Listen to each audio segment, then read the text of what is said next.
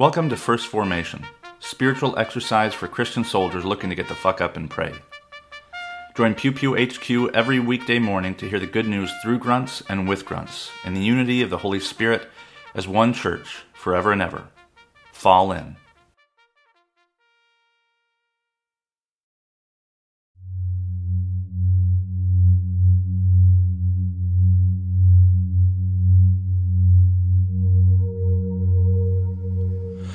Psalm 1. Happy are those who do not follow the advice of the wicked, or take the path that sinners tread, or sit in the seat of scoffers.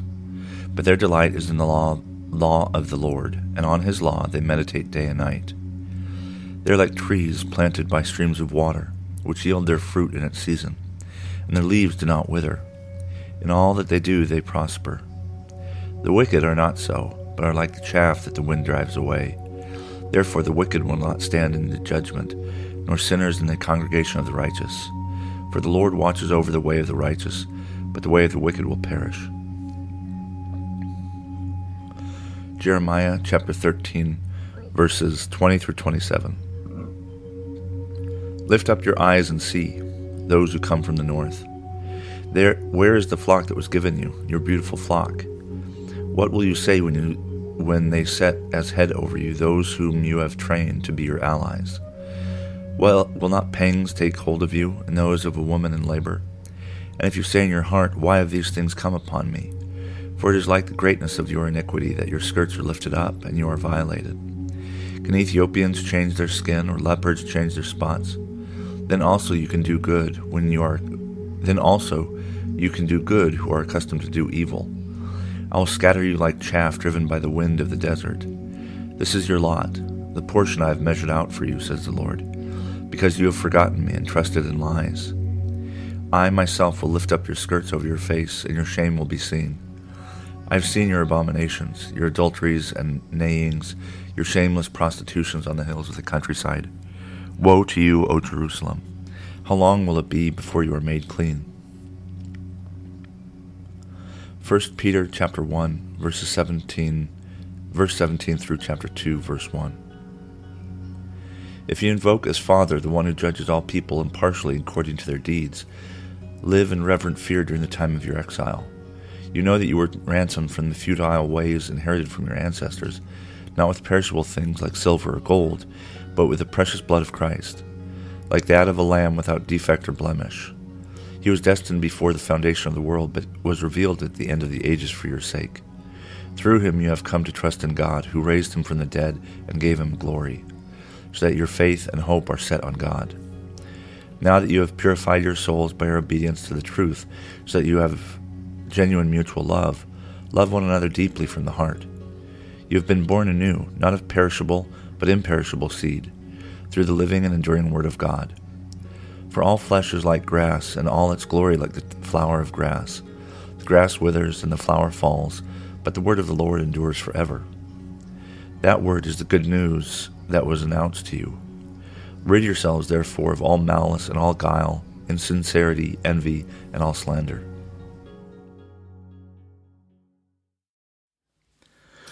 Good morning, and welcome to the 5th Friday after Epiphany. This is Brother Logan Isaac broadcasting from Walkersville, Maryland.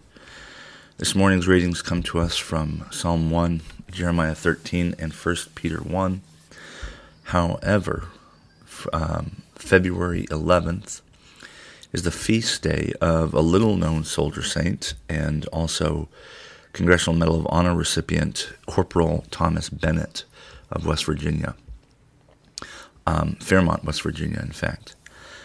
Tom was born in 1947 and was raised Southern Baptist, and he went to West Virginia University and began that school's first ecumenical council. So he was he wasn't kind of protective about his faith or closed in. He encouraged the faith of others on campus, and he wasn't a scholar or an academic. His grades began to slip, and this was in 1967. And he was concerned that he might lose his academic deferment. And so he was just trying to prepare himself for, if I'm subject to the draft, what do I do? So instead of being drafted, he volunteered and he became a medic. And as was accepted at the time, medics were not required to use firearms. I can't find much about his initial training. Desmond Doss is another example of someone who went to the medical field to avoid killing people. But there's also World War II. This is Vietnam. And there were others. Besides Tom Bennett, there was Joseph G. LaPointe, who I don't know if he was religious, but he had objections to Vietnam, and he went and served in Vietnam as a medic without a weapon, and eventually earned a Medal of Honor just like Tom Bennett. Tom Bennett, as I said, he enlisted voluntarily in order to avoid, being told what his job and branch would be. And so he went in as a medic in, he got there through Schofield Barracks, Hawaii, and he was assigned to the same infantry company that I actually was assigned to in Iraq, which is Bravo Company, 1st of the 14th Infantry. And the Tropic Lightning, the 25th Infantry Division that he was assigned to, was in the mountains, the tropical forest mountains, I believe in northern Vietnam. And then on February 9th through 11th, there was an engagement that lasted several days, in which the company was outnumbered. I don't know if they were surrounded, but they didn't retreat. They were surrounded for several days and had to build like hasty firing positions and etc. And several people were wounded, a couple of people were killed, and those who were wounded, Tom had treated himself. And on the 11th, there was kind of a bunch of casualties in a row, and so he threw himself into enemy fire to retrieve some of the casualties, and he himself was killed. And in his Medal of Honor citation, as is common, there's always this line with complete disregard for his safety. He ran through fire to fallen comrades in an attempt to save them, and he was posthumously awarded the Medal of Honor in April, a couple of years, or just 1 year later, a year and a month or something, by Richard Nixon, actually. And Bennett is an example of someone, clearly not everybody that went to Vietnam unarmed won the Medal of Honor. I mentioned Joseph LaPointe, but this was not uncommon. Medics, if you were morally or religiously opposed, you could train as a medic and do your service and not violate your conscience. As far as I can tell, and I knew of this story when I was applying to be a conscientious objector of Tom Bennett. I didn't realize it was the exact same unit, but I knew of his story and LaPointe's as I applied to be a non-combatant. And so I knew that this was historically, like, this is a precedent. Like, this is not, we've done this before. We can serve nonviolently. Unfortunately, my command either didn't know of it or didn't care, or didn't believe that I actually wanted to return to combat unarmed, or at least serve my country and the rest of my enlistment. And by the time I had done that in 2006, the regulations were such that even medics could be required by their commander to carry a weapon. The decision of whether to carry a weapon or not, and the authority to grant exemptions to that, was much lower. It's the command level as opposed to departmental policy, army policy. And so unfortunately things change and we forget our history.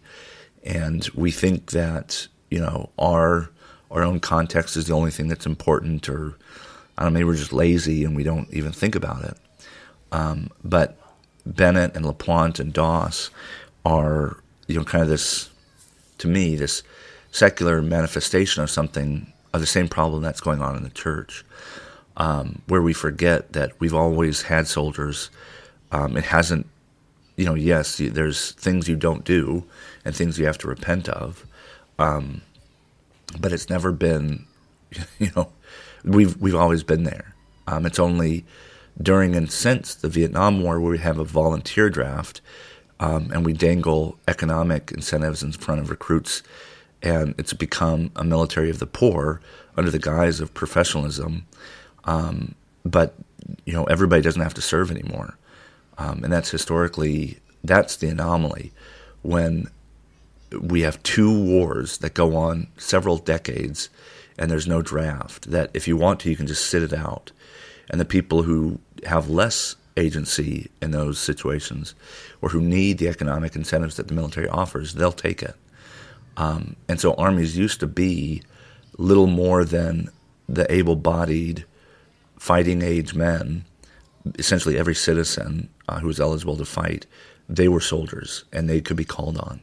And now, since 1974, the end of the draft, all of a sudden the military is not just a standing military. It's a military of the economically disadvantaged, primarily, just in terms of numbers. And so people like Bennett, who grew up without much means, deeply religious, they had this opportunity. The draft had ended. Actually, no, the draft didn't end until 71. What did I say? Well, no. Bennett died in 69. The draft ended in 71. He wanted to avoid the draft and have some agency over where he went and what he did. And that's what he did. He joined up. And unfortunately, his history and the history of our country and the diverse forms of service and patriotism have been kind of flattened down into one, and everybody's expected to just ignore our history or just forget about it.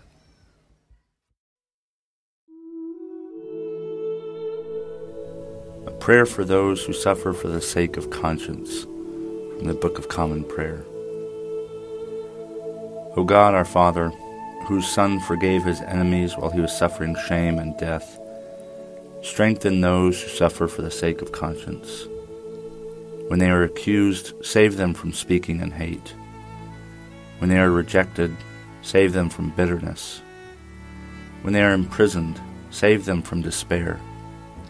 And to us, your servants, give grace to respect their witness and to discern the truth, that our society may be cleansed and strengthened. This we ask for the sake of Jesus Christ, our merciful and righteous Judge. Amen.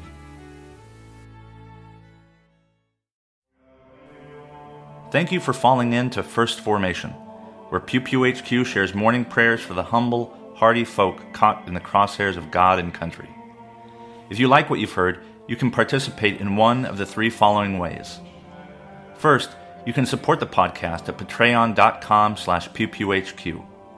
You can contribute as little as $1 a month, and you can cancel at any time if I ever piss you off. Second, you can become a co-host by recording a lectionary reading for a future episode. Instructions will be provided, and you don't have to be a grunt to collaborate with Pew Pew HQ in this or any way. Finally, you can also record and send prayer requests of a minute or less. Prayers can be included in the episode, read anonymously if you wish, or kept private for me to pray for off-air. So there you have it, 3 ways to participate in First Formation. I hope you'll continue to listen, even if I can't convince you to jump in. This has been Brother Logan Isaac, always faithful, always family. Semper Familia.